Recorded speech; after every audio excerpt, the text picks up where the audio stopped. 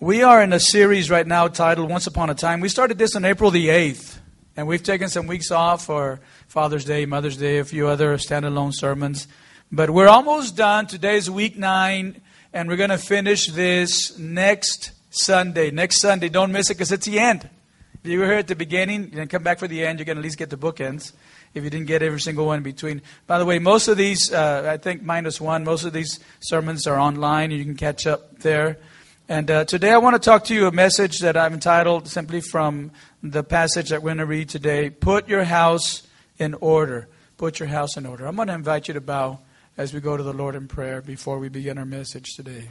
Father, we're grateful today for allowing us the time and the opportunity to come together on this Sunday.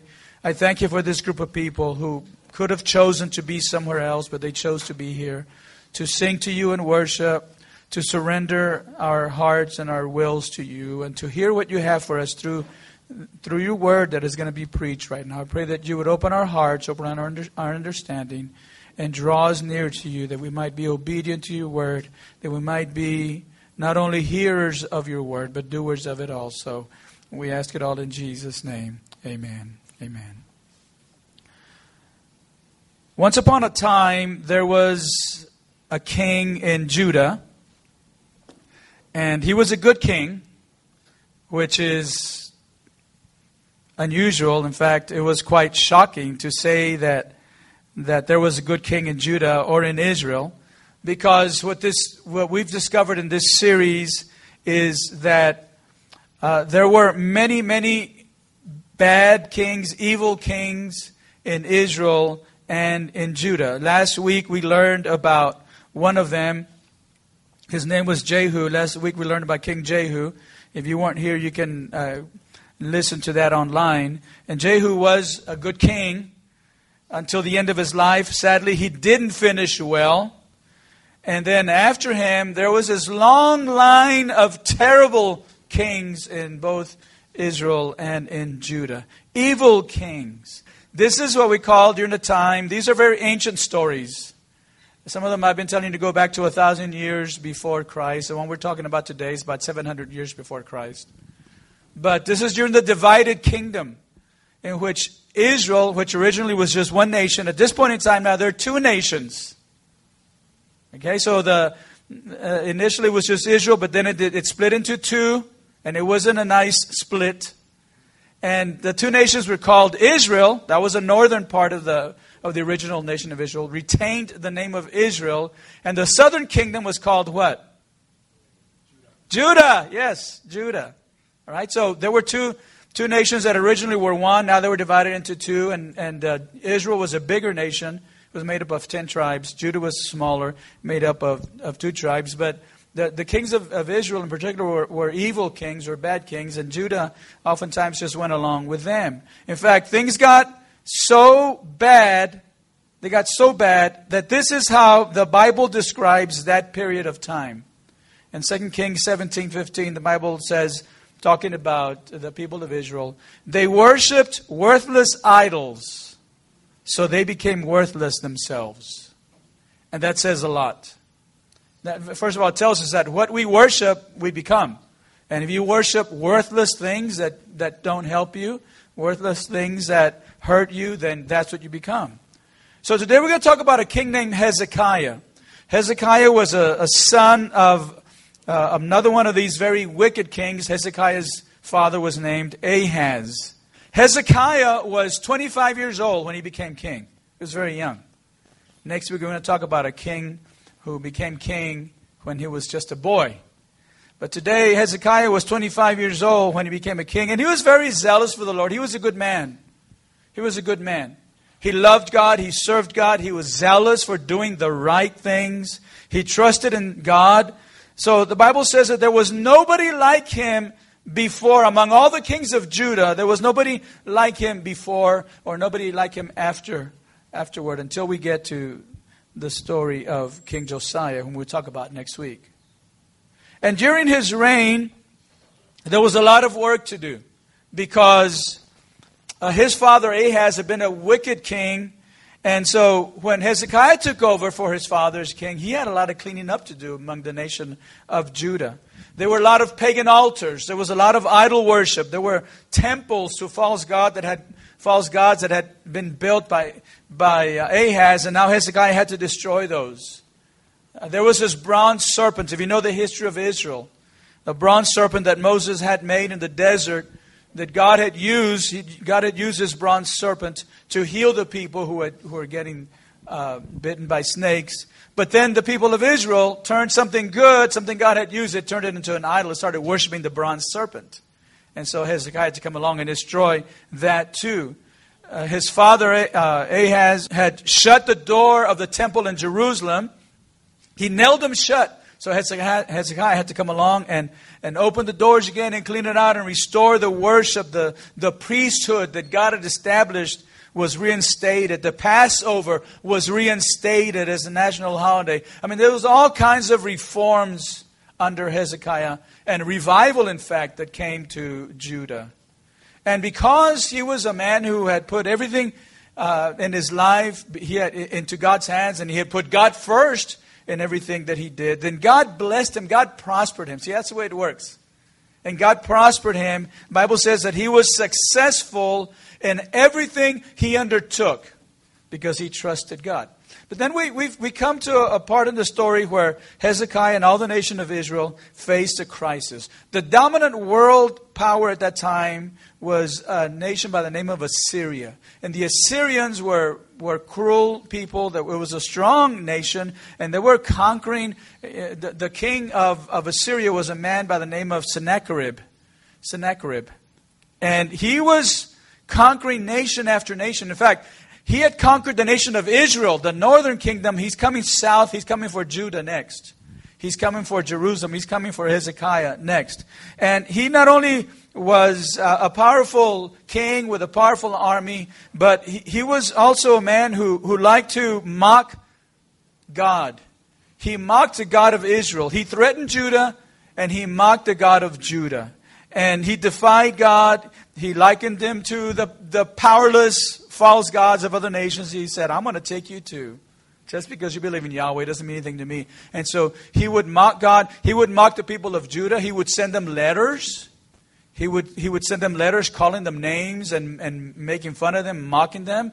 If Sennacherib, the king of Assyria, lived during our time, he would have a Twitter account. He would get on Twitter in the mornings and make fun of people and mock them and threaten them because that's what he was doing. He was doing it through letters. He would send letters to the king, to Hezekiah, send letters to their leaders, and he would threaten them and laugh at them. And this was having an effect on Hezekiah, was having an effect on the people of Judah. So then God, through the prophet who at that time was ministering, was a prophet by the name of Isaiah.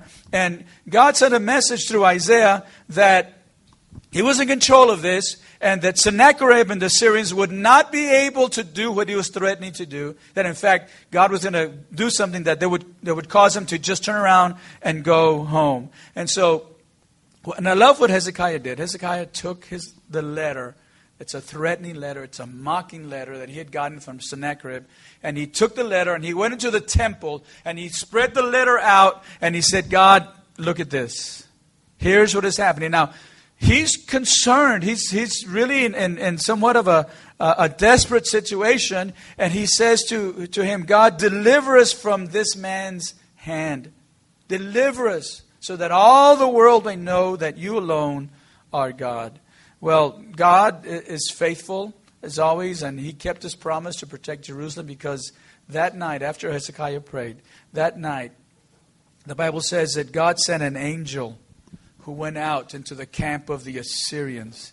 And in one night, 185,000 people, or troops, 185,000 soldiers in the Assyrian camp were killed by the angel of the Lord. When the Bible says when the army, soldiers, when they got up the next morning, there were all the dead bodies. Can you imagine the optics of 185,000 dead bodies all around you?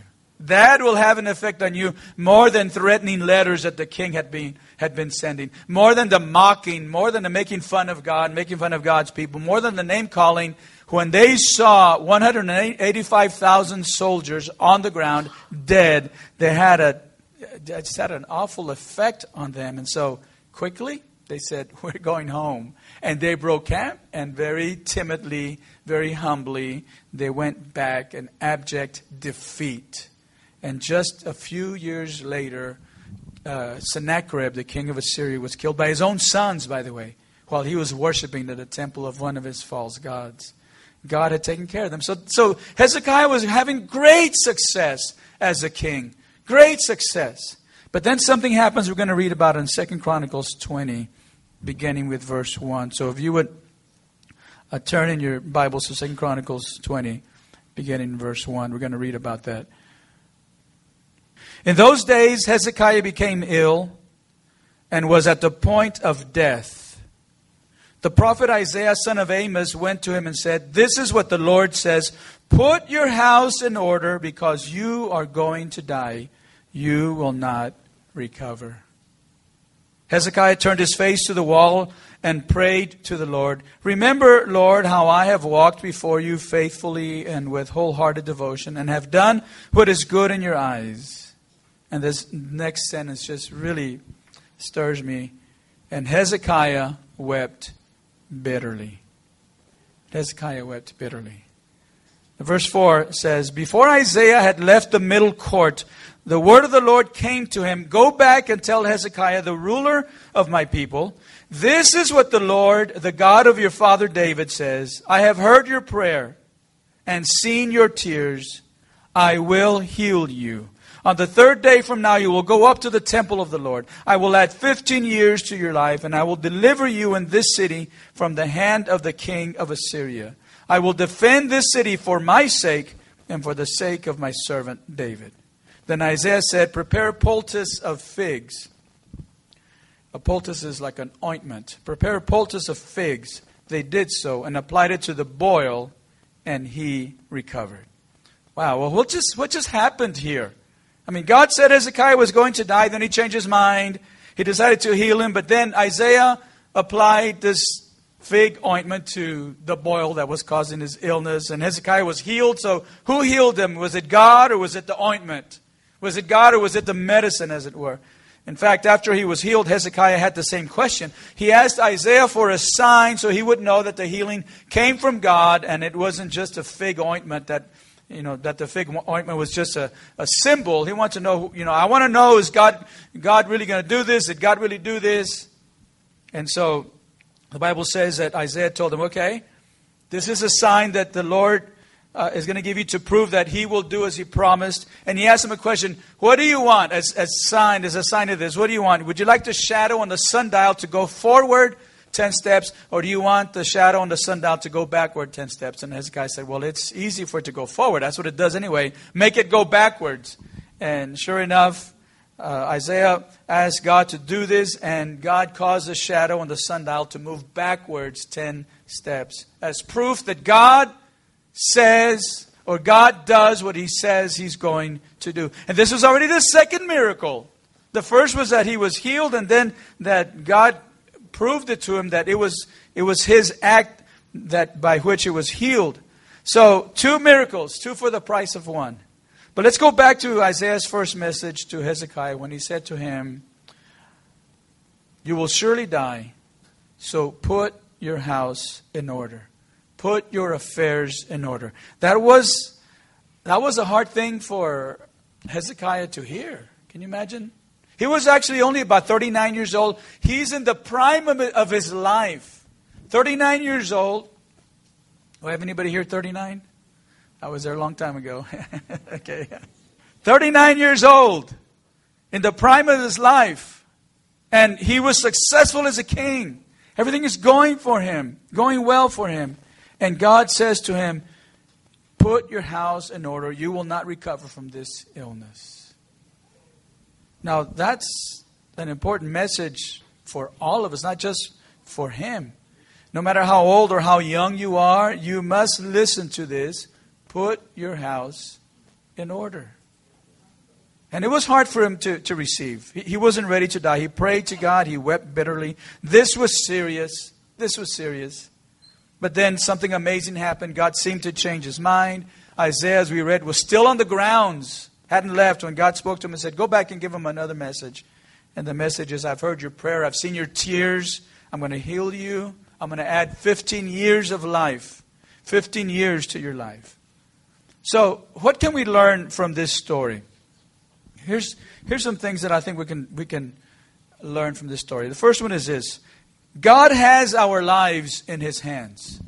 God has our lives in His hands. See, the foolishness of the people of Israel, the northern kingdom, and the people of Judah, the southern kingdom, the foolishness of those people in those days was to leave behind the one true God, Yahweh, to leave the one true God behind and to follow other gods. That didn't make any sense.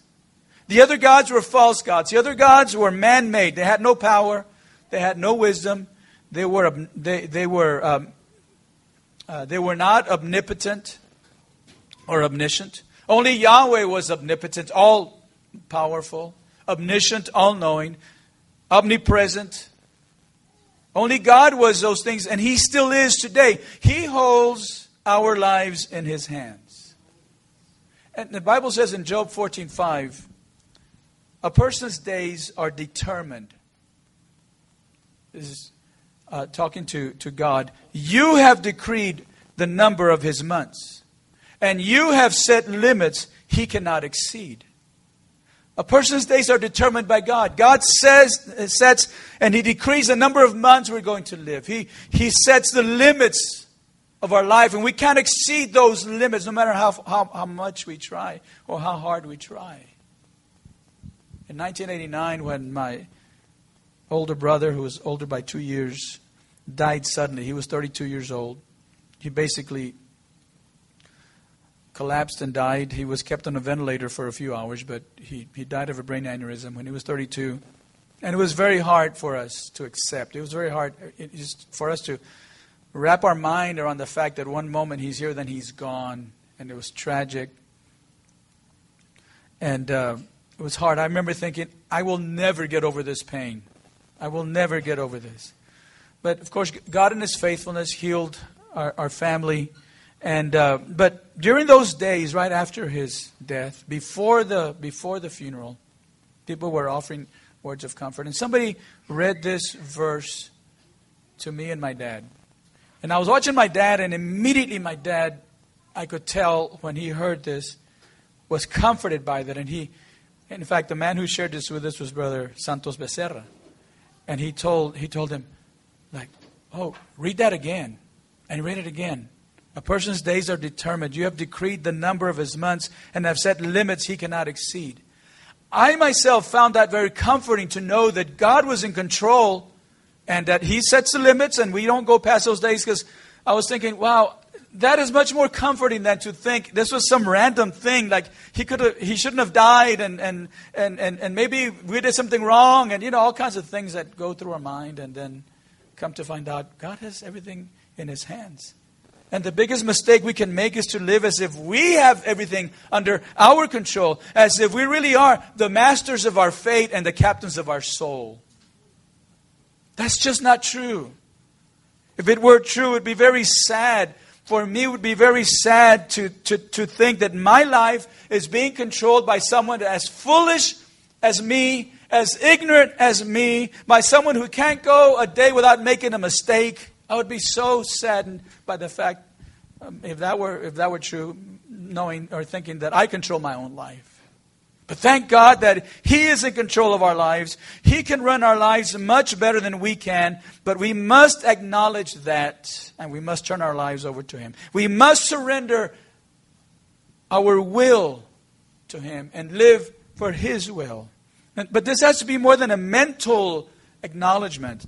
It's got to be a decision to allow God to transform our hearts and to change the direction of our lives. It's got to be a decision based on the fact that we know Jesus died for our sins, and we accept that sacrifice, and we accept Him not just as a Savior of our souls, but as a Lord of our lives.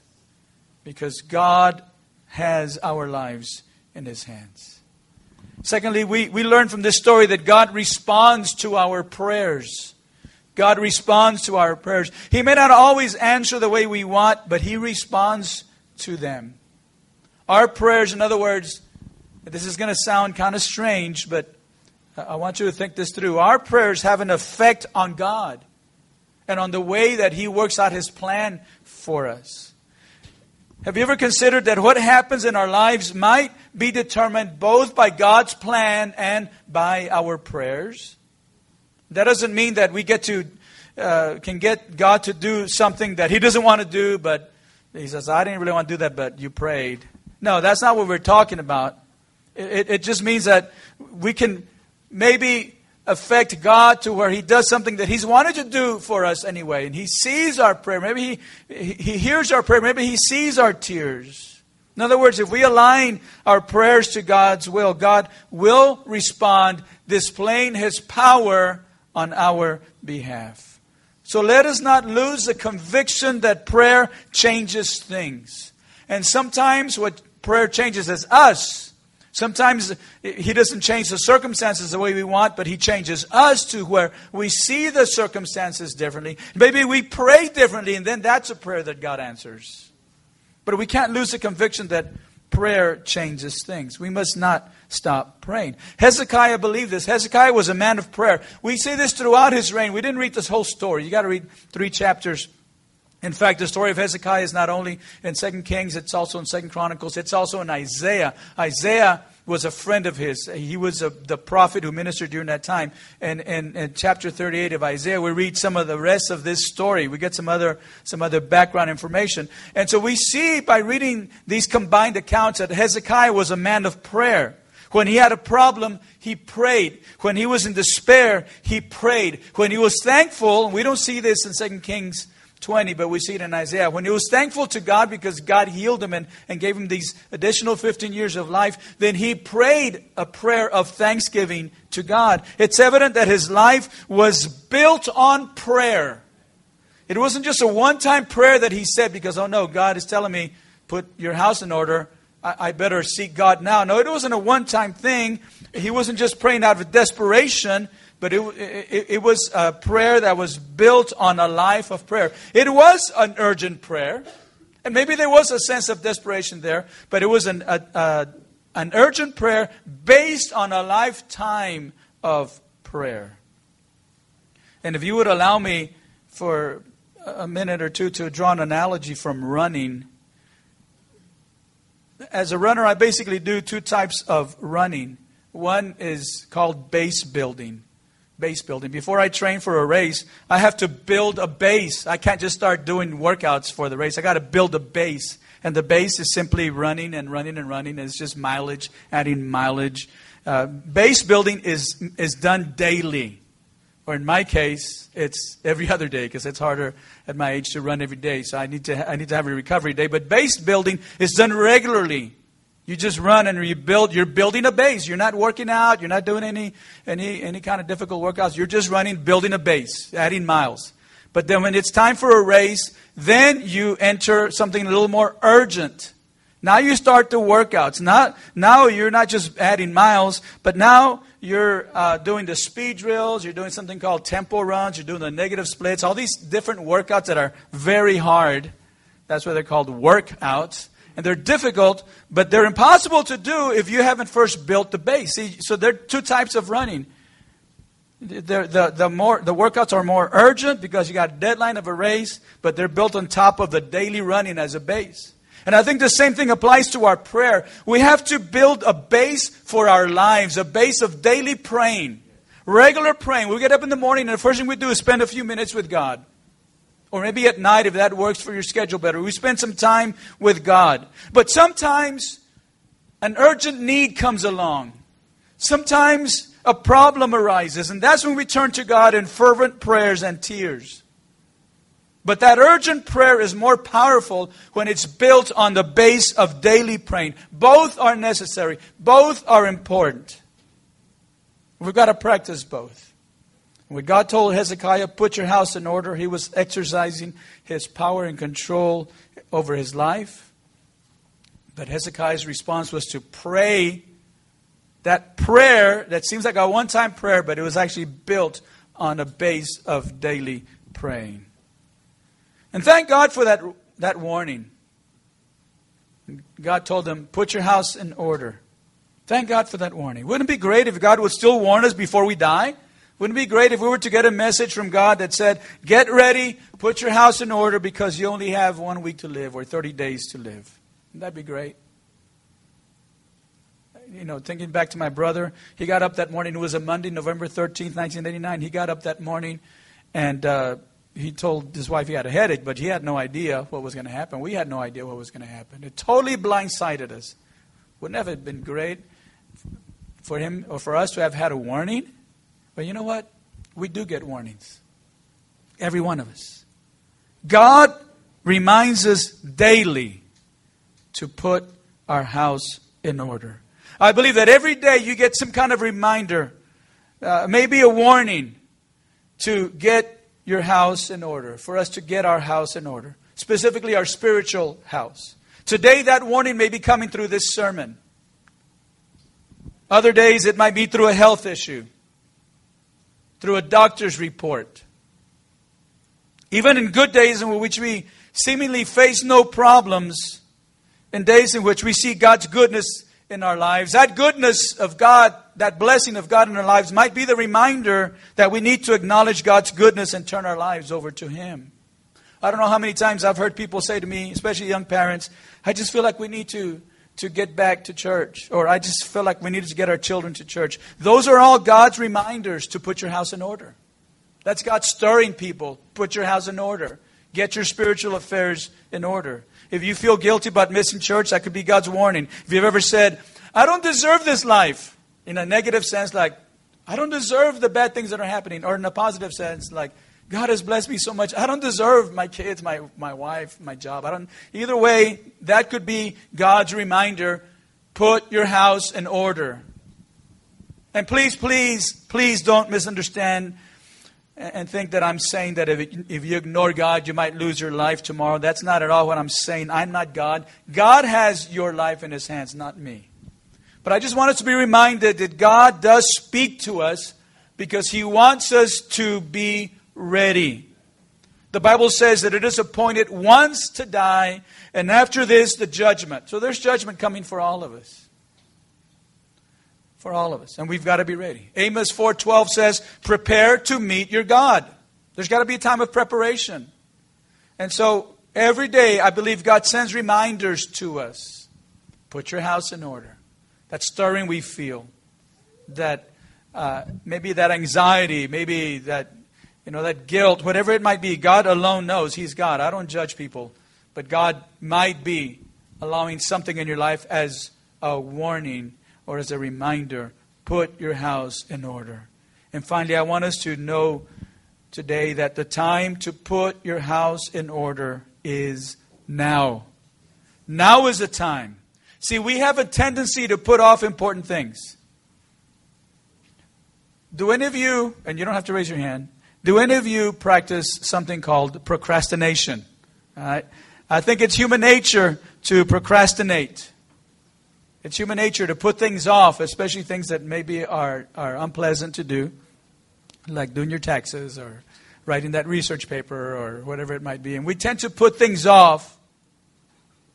When I was in college, my roommate at one time expressed he was just upset with himself because he was a procrastinator, like many of us.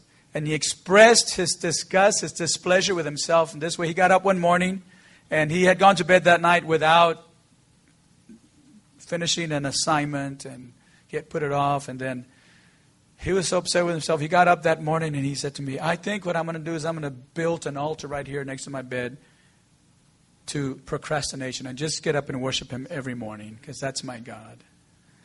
And I laughed because not too many days prior to that, we lived in it was a small dorm. And so there was down the hall from our dorm room was just kind of a small kitchen actually. And so There was a table. And there was a young man who I knew who had put off writing a research paper. And he stayed up all night typing in that little room, which is down the hall from our dorm room. And this was not electric typewriters. Okay, this is back in the day. So this was a manual typewriter. And all night we kept hearing tap, tap, tap, tap, tap, tap, things, tap, tap, tap, tap, tap, thing. All night. He's trying to finish a research paper for the next day. And we were so angry with him. It's human nature to procrastinate. It's Satan's nature to convince us to procrastinate, to delay, especially spiritual decisions. And folks, that's not a good combination. The time is now. Paul wrote to the Corinthians in 2 Corinthians 6:2, and he said, indeed, the right time is now. Today is a day of salvation. You gain nothing by putting off the spiritual decision to put your house in order. You gain nothing by putting off a decision to serve God. Nothing at all. It doesn't get better. You can't say, well, I'm going to, I know I need to give my life to the Lord, but I'm just going to wait a while. Maybe I'll get a better, get a better option, a better offer tomorrow. No, you gain nothing. This is the time. In fact, you take a chance. Take a chance. You can take a chance that tomorrow your heart won't be as stirred. Maybe right now you're feeling like, I need to get back to God. Maybe tomorrow you're going to think, who cares? I got time. I got a job. I'm busy. So you lose the opportunity that you have right now. So I want to say to you, don't delay. Put your spiritual house in order today. Trust God. Give your life to God. Trust Him with your life. Determine that you're going to become a praying man, a praying woman who's going to build a base of prayer. So when the problem comes and you can pray that urgent prayer based on that foundation. Determine that you're going to learn to seek God with your whole life. And so God has our lives in His hands. God responds to our prayers. We can't lose that conviction to pray. And God is reminding us every day, I believe every day, one way or another, get your house in order. You might be 18 years old, get your house in order. You might be 15 years old, get your house in order. And the time to do that is today.